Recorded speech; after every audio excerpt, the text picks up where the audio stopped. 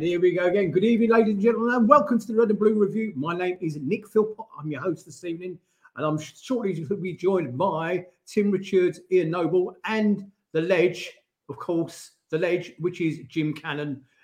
Jim, welcome back, mate. How are you? I'm very well, thank you. Nice to be back.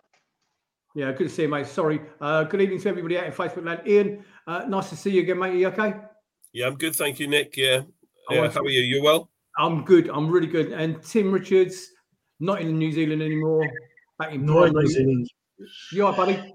Yeah, not too bad, mate. Thanks. Hello, everyone. Good to see you all. So obviously coming up on tonight's show, we're going to be talking about the win at home to Wolves during the week, and also yesterday's debacle up at Goodison Park. But we'll come on to that later in the show. I want to start off by Ian. Can you say keep your eye on the chat for us, mate, and say some hello for us? And Ian, I want to talk to you and first of all congratulate you and every single Palace fan that headed north yesterday. Tell them about your return journey. Oh my goodness me! It was a journey from hell. It really was. First of all, we actually had to walk from Goodison to Lime Street, which was 2.5 miles. Couldn't get a taxi. Just about made our train, which went to Birmingham New Street, and then it was one of these. It wasn't an Avanti intercity train. It was like a commuter train. It was absolutely mobbed, so I didn't get a seat. But I was chatting to a really nice Everton fan. I've got loads of stories about him. And then when we got to New Street, we found out that our connection at New Street had been cancelled. So I met a few other lads there that I knew. And then we decided we're going to jump on a Bournemouth cross-country train that went via Reading. So we jumped on that, met a few other nice people on that train, got off at Reading and just about made the connection into Paddington. Get to Paddington, pick up the Circle line, round to Victoria, and then back to Sussex, probably about midnight in the end. So, left the ground at just after 5 and got back home to the southeast at midnight on 5 trains on the way back and 4 on the way up. That was our journey. That is ridiculous. And that's all to do with was it the Avanti managers strike or something, wasn't it? Something like that. I don't know. I'd lost interest by then. But yeah, we made it in the end. But it was. We did talk about driving and we changed our mind at the last minute. With hindsight, maybe we should have driven. But hey ho. We didn't. We got the train, and it was an experience for sure. It really was. But I'm absolutely knackered today. 18 hours, and then we lost 3-0 as well. So not much fun, really. And that's the bit that would do my nutting is the fact that you've gone all that way, okay, and for them to stick in a performance like they did. We'll come on to that later on. Nigel, I think, ladies and gentlemen, I don't know if you realise, but for some reason, a couple of us keep dropping off. So well done for Ian for talking all the way through that. We're going to start off with some news from around the club. And the big news coming out of Selhurst Park on Thursday, I believe it was the fact that the planning permission, I said to you last weekend that I thought it's more of a rubber stamping scenario, which proved to be the case because the revised plans for Selhurst Park were unanimously passed, and which is giving us the final green light. I know it's got to go to the mayor's office, but that's also just that's already been rubber stamped up there once, and it's got to go up there just for the amendments to be passed, which is nothing. It will happen, and it looks as though finally it's going to happen. And Crystal Palace Football Club's updated planning application for the new main stand at Selhurst Park has been approved by Croydon councillors, paving the way for a transformation of the stadium. Croydon's planning committee first gave the application the green light 4 years ago, but it was delayed due to COVID, and the club submitted minor adjustments to the scheme to adhere to the new London plan requirements. The main stand will overhaul Selhurst Park, which has been the club's home since 1924, transforming the matchday experience and providing new year-round community facilities. Crystal Palace chairman Steve Parish said, "I would like to thank Croydon Council for their continued support for the stadium redevelopment, which will bring substantial investment into the borough as well as bringing new life into Selhurst Park. It's been our ambition to extend and modernise Selhurst Park, making it our home fit for the 21st century. We would like to have got the project started sooner, but our plans were delayed by financial constraints caused by the COVID pandemic. And in the last couple of years, we've been focusing on bringing our exciting academy development to fruition. But our attention will now turn to the stadium project. Boys, your thoughts on the stadium redevelopment plans? Tim, let's go to you first. Yeah, it's very exciting, isn't it? It's been going on long enough. Disappointed that it's taken as long as it has to get to where we are, of course. During the COVID pandemic, it would have been an ideal time to put a shovel in the ground and start building it. Obviously, that didn't happen.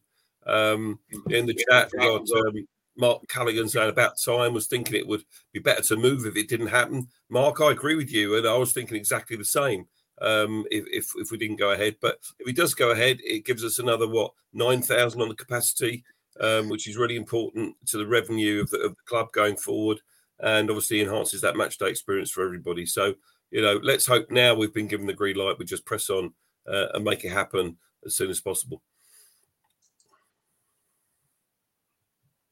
You're on mute, Nick. Jim, I'd like your thoughts, please, on the development, because obviously you do your match day meet and greets in Speroni's bar. You should be in for a pay rise this time now. Yeah, you tell that to the chairman. Obviously, I think most fans are excited by what we see, but how long it's going to take. I mean, the way I look at it, I probably won't be doing that job by the time they finish building it, but you never know. I mean, it looks fabulous. It would be good for the club, an extra 9,000 people. Although I get the feeling that it'll be more for corporate fans than the ordinary fan. But I think we'll have to wait and see on that one. But it's certainly, it's nice to see that it's maybe progressing, especially when the chairman starts talking about sorting out sort of tenders in building companies. So it looks like a nice step forward. So, but how long it will take? I mean, I'd love to be there when it's finished, but you never know with these things. I thought you might be 10 years old, mate. No, I think that's slightly bigger than anything I've ever done. Tim, they said, somebody asked in the chat a minute ago about, how are we going to fund it? Tell them what you know, or what we discussed pre-show. So it's a good question. I do like Mark Callaghan's suggestion of Cannon's Bar in the new stand. I think there'd be a lot of takers for that. That would be good. Before we were talking about it, I had a concern, what happened at Arsenal and Spurs when they built their stands or updated them, in what effect that would have on bringing new players in. But Uncle Nick kindly informed me that apparently, I think it was 100 million has been ring-fenced 4 years ago towards this. So hopefully that shouldn't have an effect if they even go out and look for any new players. I'm sure they will. And Jim, obviously you do your match days, as I just said, in Speroni's, which the nice segue there into the news about Julian Speroni. Julian Speroni is coming back to the club to work with the kids in the goalkeeping capacity. He will work with the under-18s and the under-21s full-time, having supported in an informal coaching capacity over recent months. The club's most played goalkeeper joined Palace from Dundee in 2004 and went on to make 405 appearances in a remarkable 15-year period. 405, Jim. How many did you do, mate? 660. Yeah, you can get out of bed for 405 appearances. I would for the money he's on. He was named a player of the season, a record-breaking 4 times, including in his role in 2009-2010 survival season and our first campaign back in the Premier League. Big news. I think that's... I mean, there was a photograph. I don't know if you guys ever saw the picture. There was a very sad-looking picture of Julian Speroni standing outside the perimeter fence at Beckenham one day, watching the players train after he retired. He cut a really lonely figure, and it's as though he was pining to get to the other side of the fence. Well, I think it's brilliant news. And you, Ian? Yeah, I'm delighted. It's great, isn't it? And his wife, Marina, she's very active on social media with her paintings of Selhurst and Palace stuff. And, she's been talking a lot on social about Julian coming back to the club, which is, I think, how I first heard about it, not through the club at all. So it's great news. And he's really one of our own, isn't he? Like Jim is, of course. And it's really good that he's doing what he's doing. Okay, and talking about one of our own, Wilfried Zaha the Patrick Vieira drops a little bit of a hint that maybe, just maybe, there's something going on, or likely to be something going on regarding his contract, which we all know expires in June. He's free, he's a free agent to talk to other European clubs come January. Obviously, we know how what we feel about him. We know he's got the club in his veins. The reporter asked him a question. Okay, this is Vieira. This is what he went on to say. No, it's not an issue at all. Wilfried knows what the club think about him, and we know what he think about the club.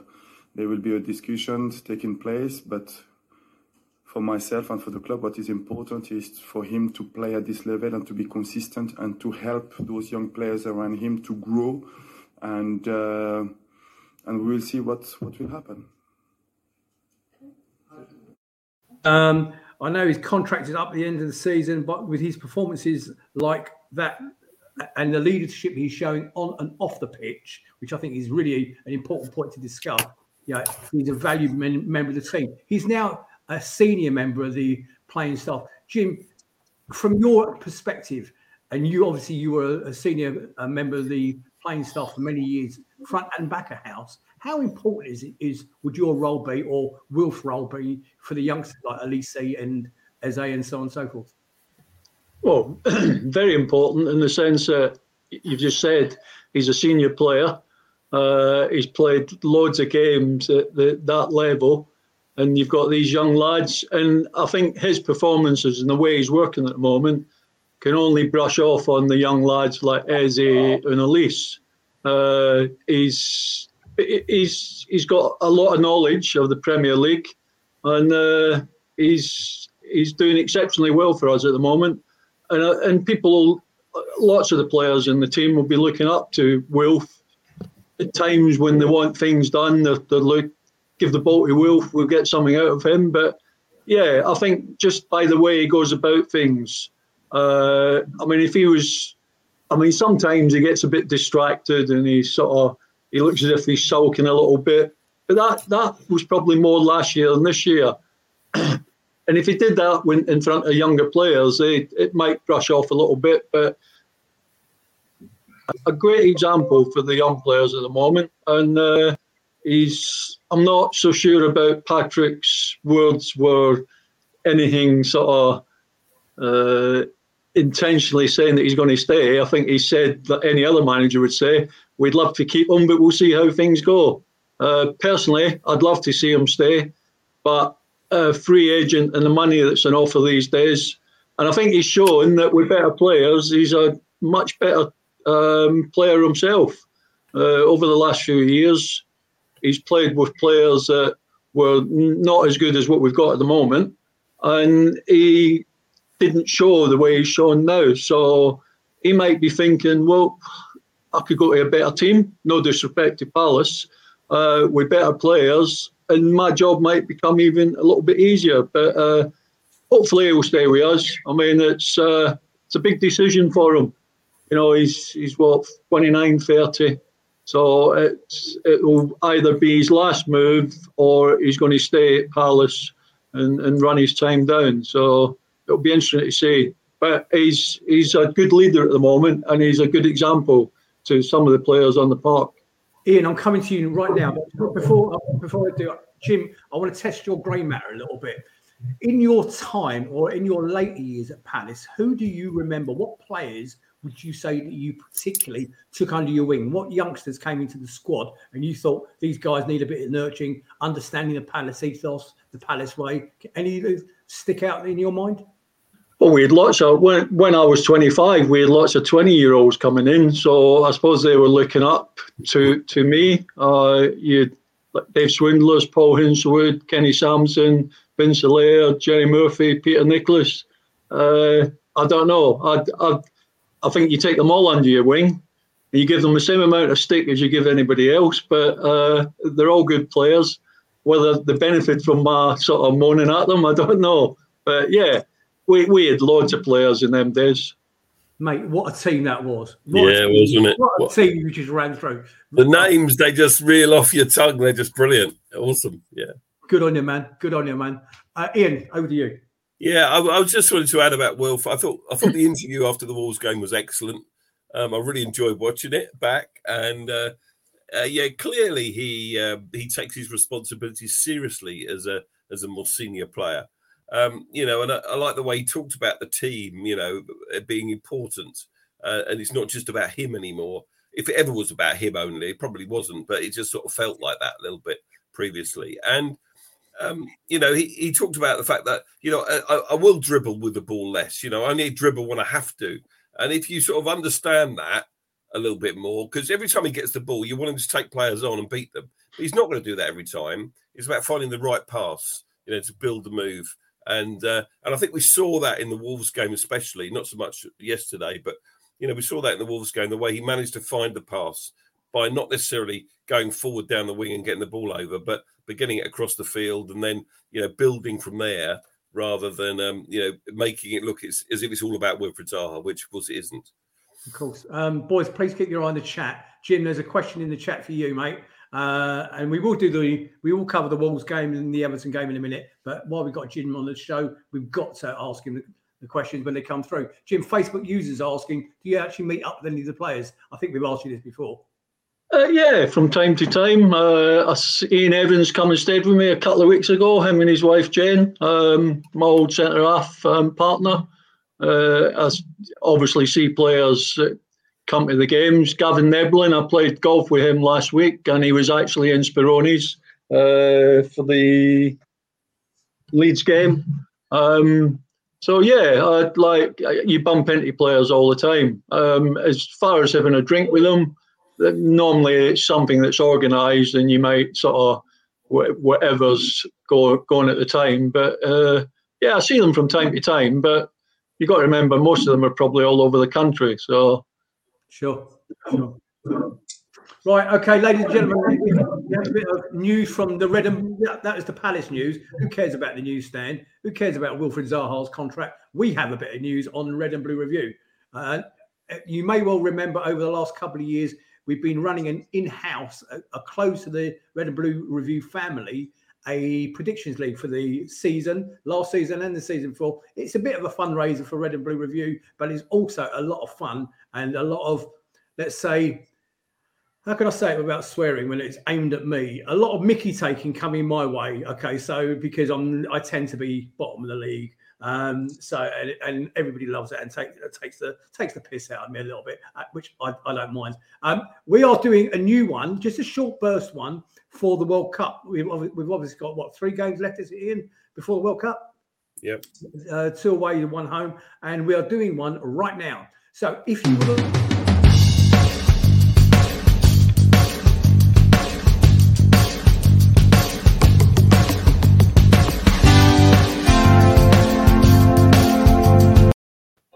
There you go. Very simply, chuck in your email address at the bottom of the screen. Okay, right now, message any of us or put it in the chat right now. We'll pick it up after the show. And what will happen with your email address? It stays completely in-house. It doesn't go out on the social media. It's just staying here with us. Okay, and what happens is Ian Lyons will then email you probably sometime tomorrow with a joining sheet. And all you got to do is fill out your details, your name and everything else, pay him the 20 quid, which is your joining fee. There's cash prizes through the tournament. I think it's cash prize. I can't remember. Cash prizes through to the quarterfinals, cash prizes through to the semi-finals, and obviously an overall winner at the end of the tournament. So get on board. Stick your email in. See, Tony Nichols has already done it. Thank you, Tony. Red and Blue Review. That's red, then the capital N, Blue Review at outlook.com. Red and Blue Review at outlook.com. Or stick it in the chat right now, and we'll pick it up at the end of the show and pass them on to Ian. Ian has sent it out. Expect an email from him tomorrow. Please respond to that email, because once you're in, and we're going to have a little bit of fun with it, okay? So, as I say, most of it's at my expense, but I don't care. Right, so, boys, have I captured everything? I think I've captured everything. Let's move on to the game on Tuesday evening. Before Ian goes into his notes, I'm going to throw a little bit of, we'll do that a little bit later, mate.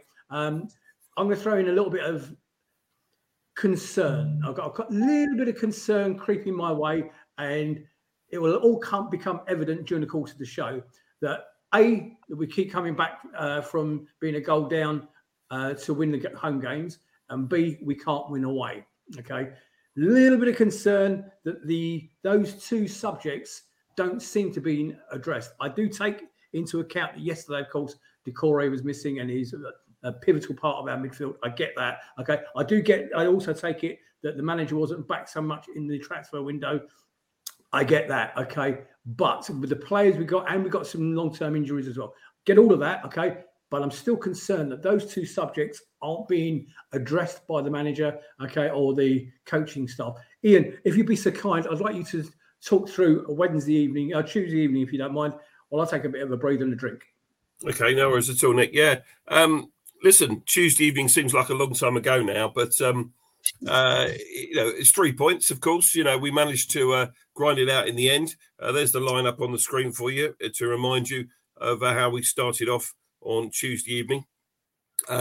We had very even possession, 51-49, 14 shots to their 10, 4 each on target, 4-3 on corners, and similar amount of fouls on the pitch. So, it was a fairly even game. It was a well-balanced game, really. Wolves haven't been that great recently, but they've got some good players. We know they've got quality. I saw in the chat earlier someone saying that Wilf has come up against some good fullbacks recently. Nelson Semedo was no exception on Tuesday evening. I thought he played a really good game against Wilf. It was a good battle down our left side. Unlike other games recently, the Leeds game being a good example, we didn't start slowly. We started on the front foot. We started okay. We caused them problems early doors. The Doucouré shot that hit the post, if that goes in, we're all raving about it, aren't we? It was a fantastic effort on goal. They were chances at both ends. Costa had a chance, of course. He was through. A good save by Vicente Guita. Guihi headed wide from an Elise cross, which again was not far away. So, we were knocking on the door, and then Eberechi Eze had a free kick. He had a couple of free kicks in the game, but that one in particular, while it was still 0-0, was probably the closest of the two. And then they scored. And I think Nigel's got a graphic of this for their goal. There was a huge amount of space on our left-hand side. Look at that. Look at the amount of space on our right-hand side, and their left. And their fullback, I think it was his first start for Wolves, number 64. And he got down the left flank and got a beautiful ball across. And their lad, who was well-renowned, Traore, was at the far post, and it was a very easy chance to score. Not much we could do about it once the ball went into the box. And, we'll find ourselves, having sort of dominated the early exchanges, we find ourselves 1-0 down. But I guess it does show an element of resilience and spirit that we can come back from a goal behind. Wilf then fired over from the left. And then they had the free kick in the final minutes of the first half. And I think if that had gone in for 2-0, that could have broken us a little bit. I think it was a bit fortunate to get the free kick, but nevertheless, they hit the post and then it's suddenly half time. And whatever Patrick said at half time, it sort of worked, didn't it? Because we came out again on the front foot very much and scored immediately. It was Wilf that started the move. Wilf picked the ball up in the central position. So he was playing more centrally. He drifted in from the left-hand side. He picked the ball up in the central position, passed it out to Elise, and it was a perfect cross. And you can see from the graphic there, Eberechi Eze at the far post, perfect header to beat a good goalkeeper from there. So suddenly 1-1, and although we're back level again, the confidence, you feel it, don't you? If you come from behind to equalise, it feels better than if it's the other way around. And then there was that wonderful moment, wasn't there, when Wilf took on 4 players and kept the ball. Now let's remind us, haven't we? Have we got a clip of this, Nigel?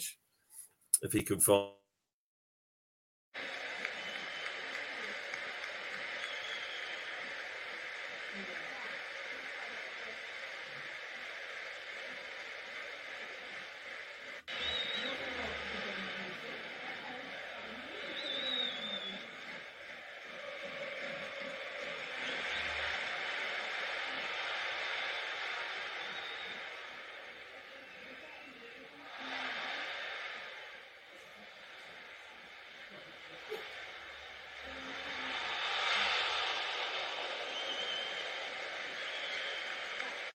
close. And if that goes in, that would have been a worldie. They've talked about the season if that goes in. What yeah, a fantastic effort. They would have talked about it for about 3 seconds on Match of the Day, wouldn't they? Yeah, who knows? But that was just a brilliant move, wasn't it? It was great to see, and it was so close to going in. And then we score. Again, it was Eze and Edouard was involved. It was a beautiful ball from Eze, actually, down the left-hand side to play in Odsonne Edouard, who pulled it back for Wilf. Central position again, and, he got into the right position. Never going to miss from there. 2-1 on the 70th minute.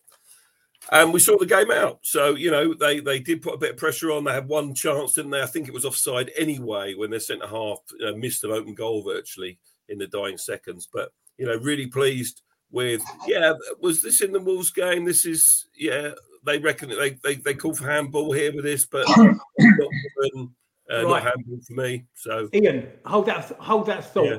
From a defender's point of view, Jim, to you, was that a handball? Of course not. It's at his knee. Look, even if it's his knee, where can he put his hand?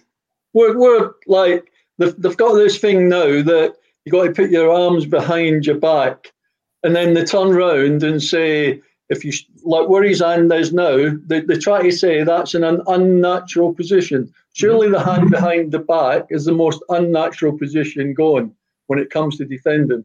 So no, I don't think that was penalty at all. No, I mean his hand by his knee. Where's he going to put it?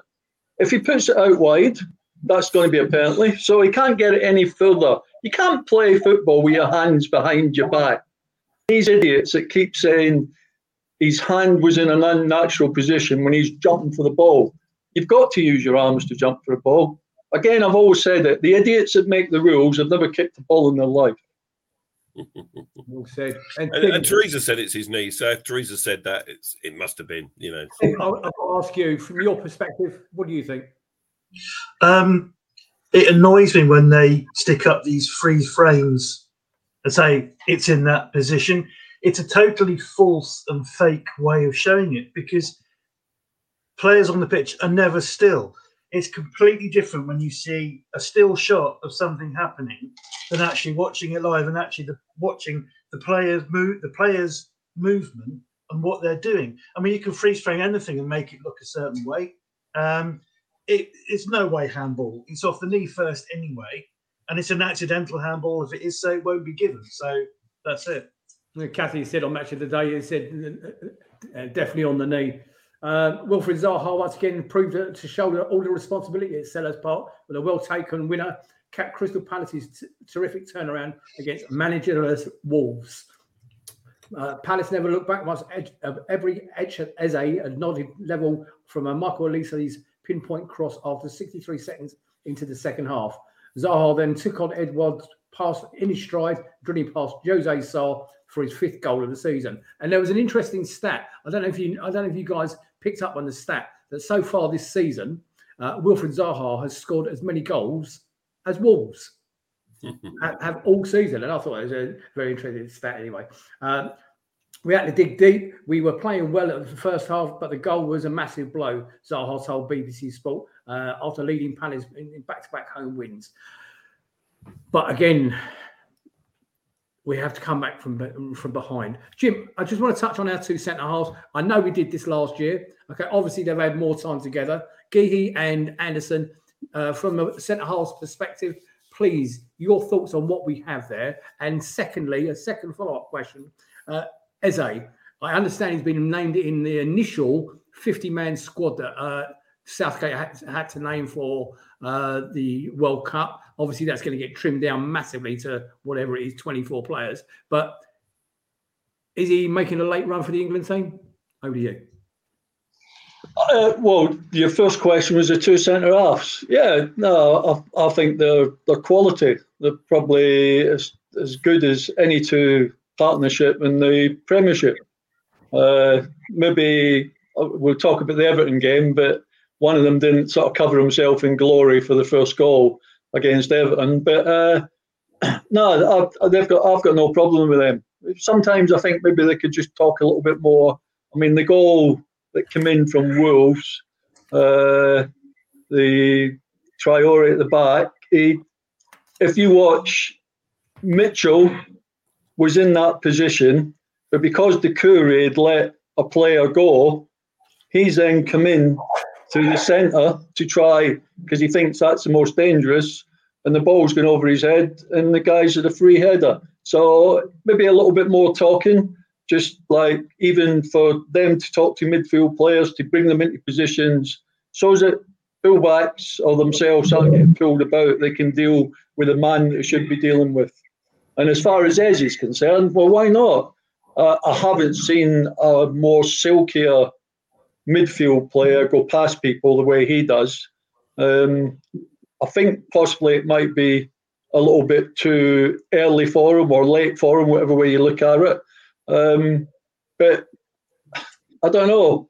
I don't know if Gareth Southgate is like Patrick Vieira. I mean, Patrick's playing a lot of skillful players at the moment, as opposed to the last manager who was more defensive minded. And I think Gareth's a little bit like that. He's a bit more cautious in who he picks, but it wouldn't surprise me if he went, but I think it might just be a little bit late for him. Okay, Tim, can you have a look at the chat for us, Tim? Have you got anything? And go on, Ian, while Tim's having a look at the chat. I think it's worth throwing in the names of Mark Gahey and Tariq Mitchell as well. I don't know whether they're named in the 50-man squad, are they? Does anyone know in the chat? I would have thought Gahey would definitely be, given that he was in the last England squad anyway. And the one before that, I think Tariq Mitchell was in. I'm not saying they should necessarily go to Qatar. But because there are a few centre halves actually, and on Match of the Day they were talking about the central pairing at Everton, of course. Cody and Tarkowski both going as well. So there's a lot of competition there for all places. But I think Mark Gahey will have as good a chance as any Palace player of making the cut. Certainly in the 50-man squad. Well, I would take Gahey before. I mean, Tchaikovsky's just come into we haven't heard nothing about him. He's not been in any squads.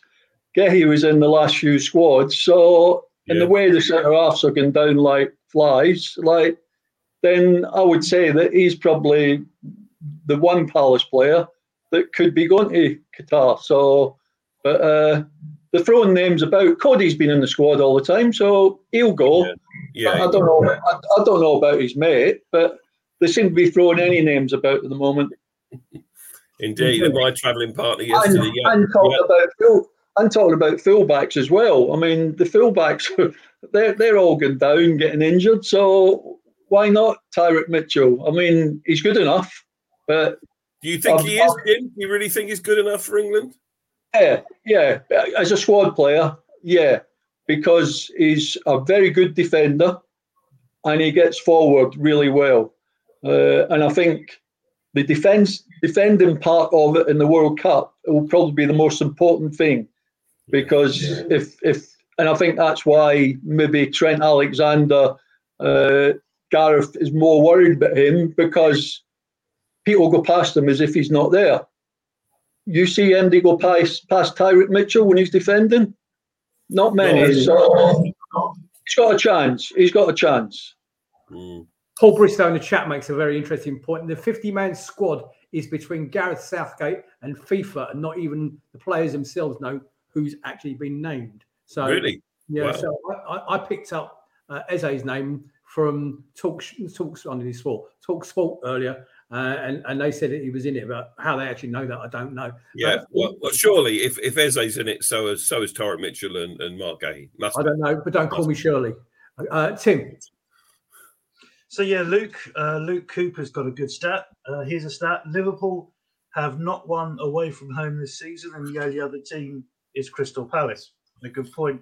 A couple of people have mentioned Maka as being a big loss, which I agree. But on the flip side, look at Maka's age, and even if he was fit, we wouldn't have him for too many seasons. So I think we kind of need to start looking past Maka a bit and looking at future players. A couple of people have also mentioned Guaita, and it seems that he's not too good at talking or communicating with the defenders. Jim, I don't know if you've noticed that or if that's something that you're aware of, but a few people have mentioned it. Just seeing if there's anything else. Paul Grant, very brave Paul, disagrees. Said, sorry, Jim, Tyreek Mitchell is nowhere near good enough for England. So an interesting difference of opinion. But it's all about opinions, though, isn't it? Yeah, That's it. I mean, my only concern about the point about Guaita, and Jim, you'll know from your past that you need to have confidence in your goalkeeper. When he comes, he doesn't come for a cross. He punches a cross. He punched on, I think it was on Tuesday night. 3 times he cleared by punching. Good punches, but he only needs to miss one of those, and it falls to an attacker and ends up in the back of the net. Yeah, we've spoken about that before, haven't we? That if he's got a weakness, it's coming for crosses. But I mean, I don't mind if he comes for crosses and punches them and punches any player while he's doing it, as long as he gets the ball out of the box. As far as communication is concerned, I wouldn't know. I mean, the only thing I ever see them do is high fives and knuckles on the pitch. Centre half makes an ordinary tackle and everybody's high fiving them. I'm thinking, well, he's getting $100,000 a week for doing that. Well said. So, go on. Just one more comment from the chat. My travelling partner yesterday, Yasmin Broom, reminds us that Gareth Southgate was at the game yesterday. And if you watch that performance from Palace, he might not be taking too many Palace players based on that 90 minutes. Great point. Even though she thinks that Eze should be going to the World Cup. Right. So we're going to move on to the Everton game now. Ladies and gentlemen, out in Facebook land, and by the way, remiss of me not to thank you all for giving up your Sunday evening. On Thursday, I was asked to appear on a Everton podcast. It was only a brief appearance, you'll be glad to know. And I made the point that Everton had lost their previous 3 games. Palace were unbeaten in 3. So in my mind, there was something there to give. All they needed to do was take control of the midfield yesterday, and they would win the game. Although I did predict at the end of it a draw. I thought it'd be a score draw. I got that bit wrong clearly. But my point I made about the midfield and what Everton needed to do, I think was absolutely valid. I mean, the other little stat that comes to mind, Calvert-Lewin hadn't scored a goal all season. Who'd you call? Oh, let's call Crystal Palace, and we'll put one past him. And what was it, in the 11th minute, away he goes. Ian, again, Yasmin, and this goes out to you as well, and everybody else that made the trip. Hats off to you. That was an awful journey home, and I hope you got home safe and well. Talk to us about yesterday, mate. Yeah, well, first, I was to say the first moment of note really was the goal that you just talked about. But look, there's the lineup. Interesting, they used Luka Milivojevic in the graphic. I think it was his first start of the season for us. And possession-wise, we actually had 54. We had more possession than Everton. It didn't feel like it in the ground. 9 shots each. They had 6 on target to our 2. Corners was even and fouls were even, so there's not a lot in it really. This game, a bit like the Wolves game, hardly anything in it in terms of possession and stats between us at all. But they had a shot on goal before they scored. It was Wilf actually lost the ball. He tried to dribble it across his own penalty area and he lost the ball, and they had a shot on target which Guaita saved. But then it was Luka that was dispossessed by Dominic Calvert-Lewin, who shoved him in the back, and Luka went down like a sack of spuds, expecting to get a free kick. And of course, it wasn't given. We've talked before on the show about referees are allowing more to go this season. I think if that's last season, it's probably given, but it wasn't. And he's quickly in in front, not quite in on goal, and he actually nutmegs Mark Gahey. And Jim alluded to this earlier. I think that's what you were referring to, Jim, when Mark Gahey didn't cover himself in glory. He was nutmegged by Dominic Calvert-Lewin, and he's just through on one-on-one with Guaita, and he makes no mistake. He can't believe he thinks all his Christmases have come at once.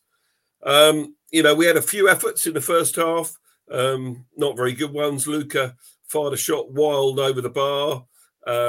Gordon had a shot that Guaita saved, tipped over the bar, and Zaha's shot was an easy save for Pickford. Didn't really get hold of it. And that was the first half. Blink and you missed it. There wasn't a lot to it. After they scored, they never really threatened again, Everton, in that first half. And actually, we started the second period better. Edouard really got the ball caught up under his feet a little bit. He was in the penalty area. He passed it wide to Ayew, who crossed it, did nothing wrong with the cross, and Elise was almost there. And it was just their defender just got a toe in. It was probably our best chance of the game, and it came at 1-0. Elise then had a free kick on the right-hand side, and he went for goal, and he curled it in, and it just it went over the bar, and it hit the roof of the net. So, again, it wasn't a million miles away, but, again, not on target and not going to count. And then, what's my notes? Trying to see my notes here. This was their goal, I think. They created a move across the pitch. Their left back, can't remember his name, he had a shot. Vincente saves it. But, I've seen some people say, should he have held that?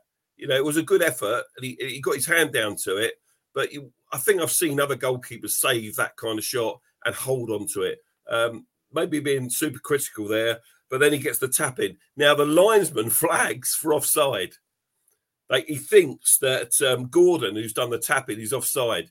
He's not. He's miles onside. So the linesman gets it horribly wrong. Without VAR, that goal is chalked off.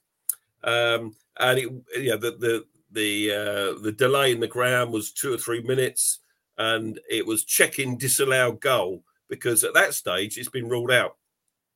And of course, it's given, rightly so. Of course, it was given.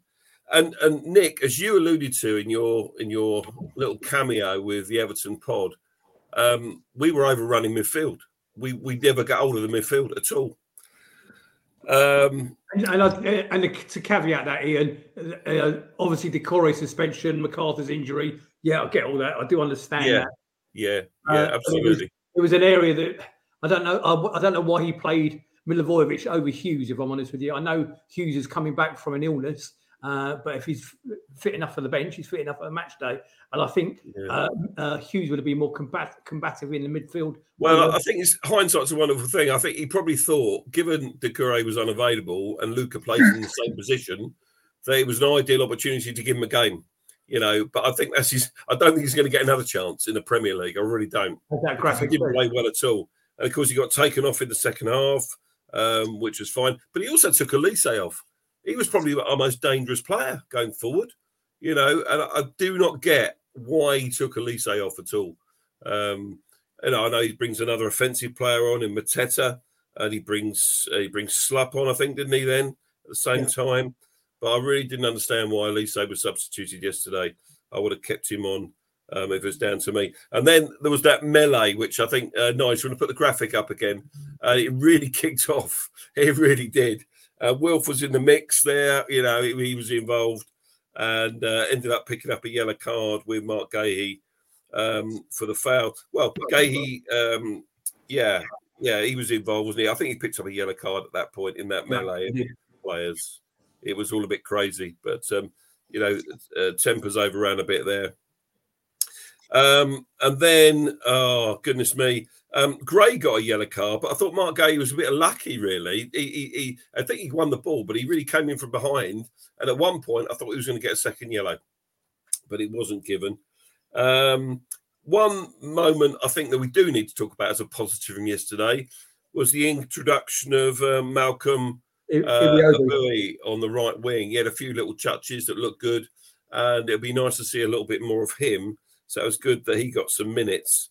But, when you're 2-0 down and you're chasing the game a little bit, you do leave yourself open at the back.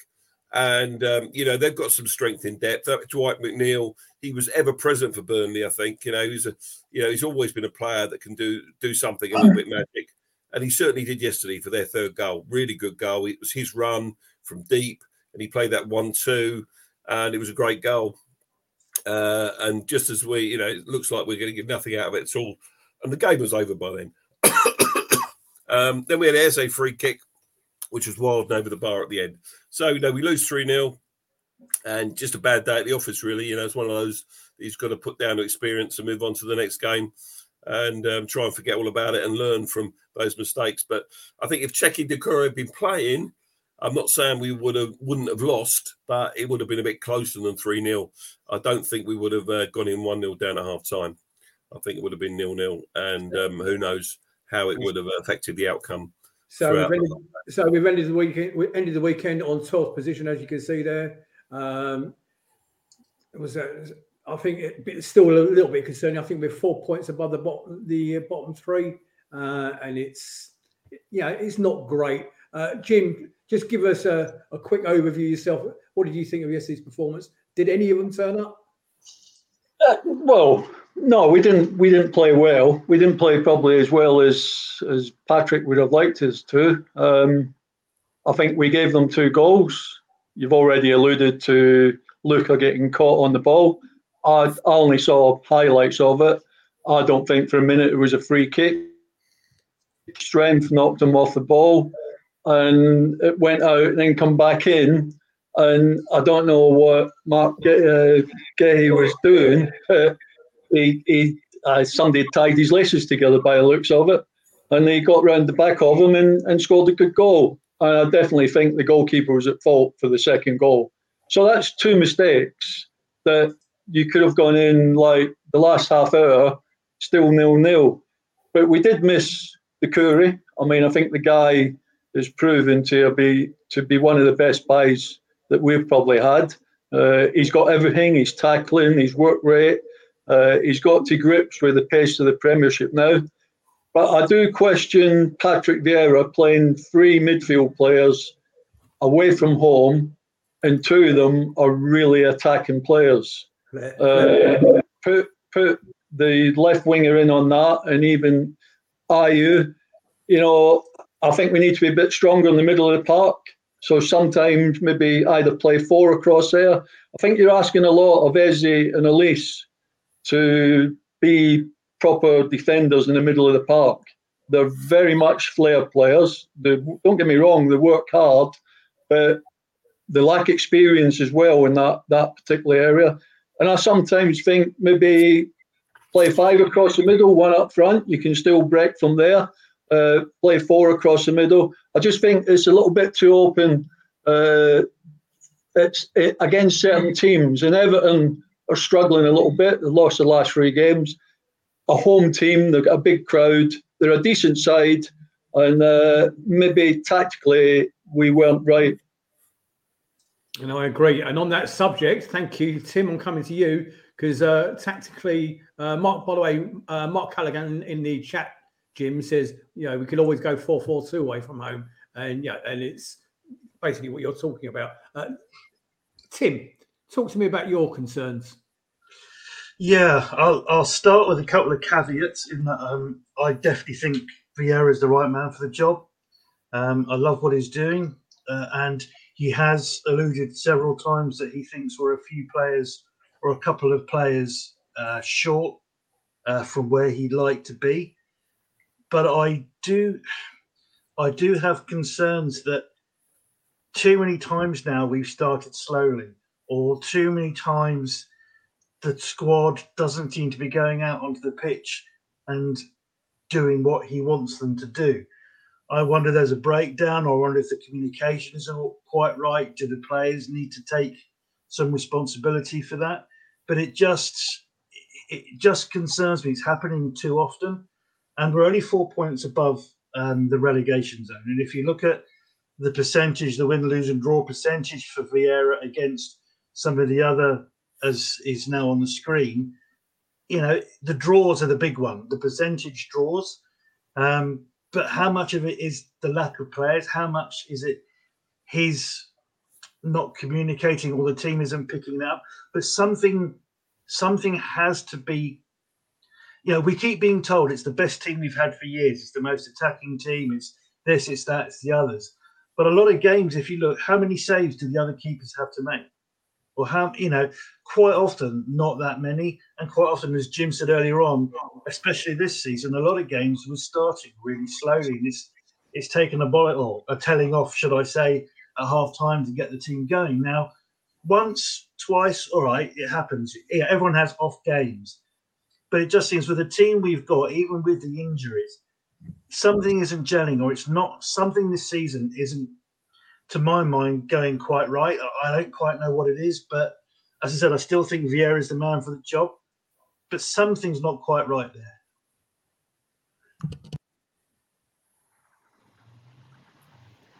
Nick, you're on mute. Thank you, Ralph. You probably echo a lot of people's views. There are concerns creeping into the fan base. I've noticed that, but I've not seen anybody actually say he's not the right man. Jim, in the chat, somebody's just asked. I can't remember who it was. It was Brett, I believe.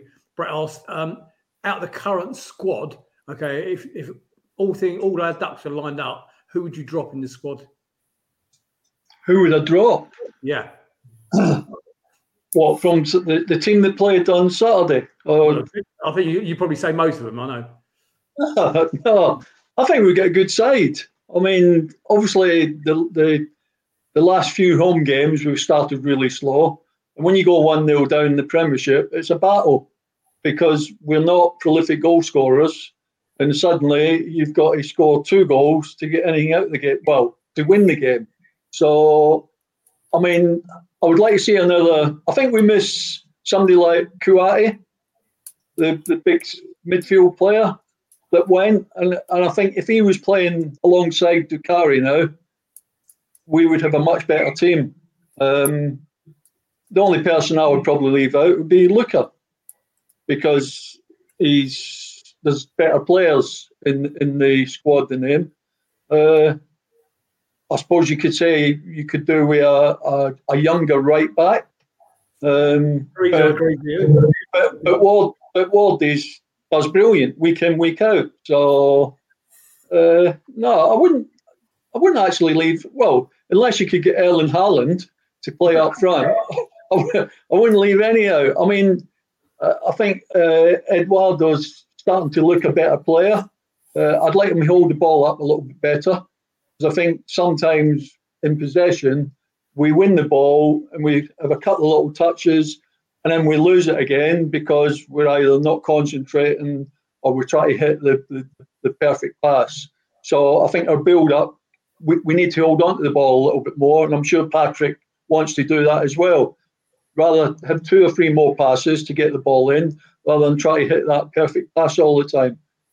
But yeah, it's hard to say who you'd leave out, because we look a good side, but we need another experienced midfield player.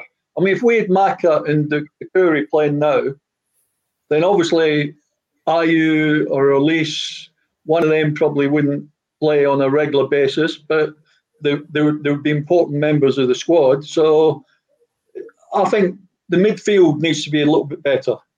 I think that's where we fall down. We don't get, even at home, we don't get a grip of the game. We do in stages where we look good and we got the 2 lads like Eze and Elise get the ball and they go at people, but it's fleeting. It's not consistent. It's not on a sort of 30 minutes out of 45 minutes where we're on the ball and we're passing it. So I do think I would like to see something else in the middle of the park along the lines of Maka. Yeah, and I think I kind of Ian, I'm coming to you next. Tim had his hand up first. Tim. Yeah, just following up. I mean, Teresa's comment about we are such a fickle fan base. I don't think that's fair. It's not a fickle fan base. I think we're entitled to pull up. If this was 2 seasons ago under Hodgson, there'd be a lot of comments about it. There'd be a lot of people talking. I do find and I do pick up that it seems to be. Or you can't criticise Vieira, or you can't question his decisions, or it's Vieira. I think that's wrong. I think you have to. I think when you see something like that, I think we're perfectly entitled to raise concerns or to raise observations. It's not a fickle fan base. It's the opposite, because you want things to get better. You want things to improve. You want to see your club progress and play better football and get better. And we have. But it's just at the moment there seems to be something not gelling. That's all. Okay. Well, in the next couple of weeks, Teresa, I'm going to get you and Tim and lock you both in the broom cupboard. And okay, and you can bash it out amongst yourself. And Tim, I know there'll only be one winner, mate, and it ain't you. Ian. Yeah, I mean, from my part, who would we replace? We need an upgrade at right back. Okay, let's be clear. We need an upgrade at right back. We need a creative midfield player. We've never properly replaced Conor Gallagher from last season. We need someone that can create a midfield, box-to-box type midfield player. And we need a goal scorer, a proper goal scorer. Now, I don't think Edouard's the man. I don't think Mateta's the man long term.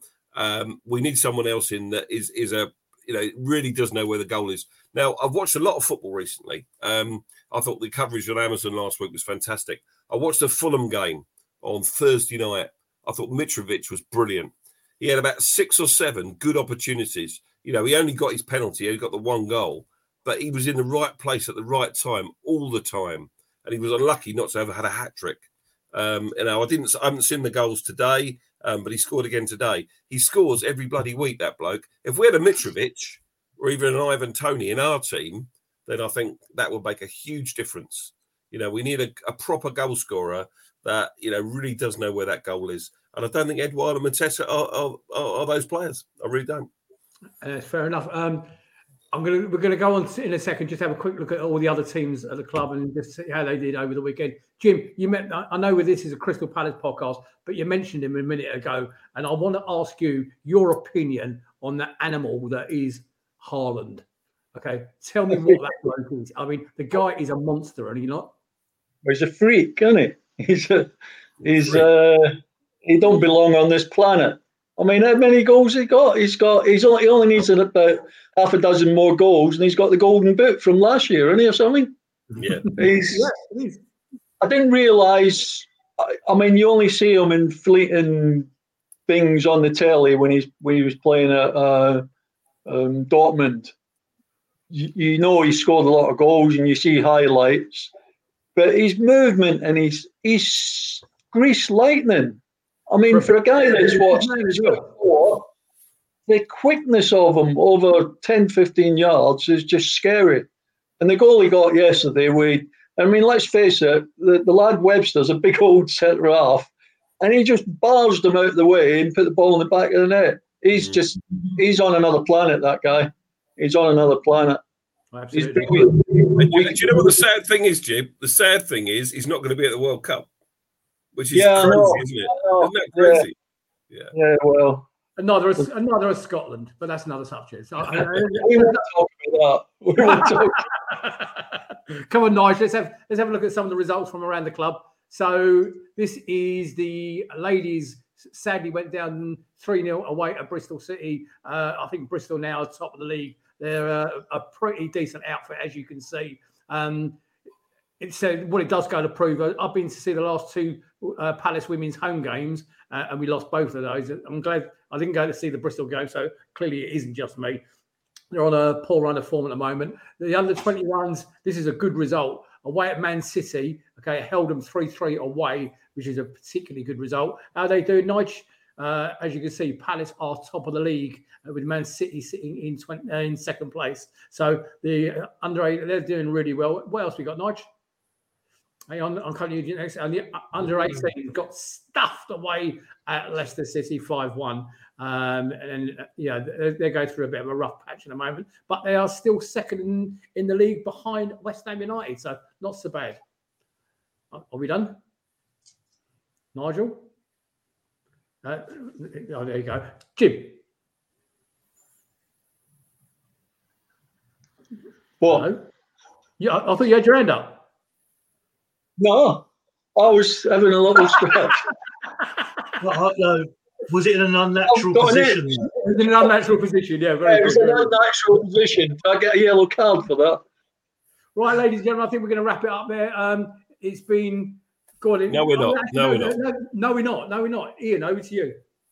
Yeah, we haven't done this for a little while, but we thought we'd just get the competitions out. So we've got Super 6 going this season from Red and Blue. There's Red and Blue Review Super 6 League. And Nigel Croucher, who's our producer, is top of the Super 6 League. And I have fallen like a stone into 8th place. So there's your top 10. And there's the others. And where's Nick Philpott? I can't see his name at all anywhere. Not bottom of the league. Oh, yeah, you are. 29th, mate. Yeah. Bad luck. Out of 32. Yeah. No change there, So congratulations, Nigel, top of that league at the moment. And we have 145 people in our Red and Blue Review Fantasy Premier League Mini League.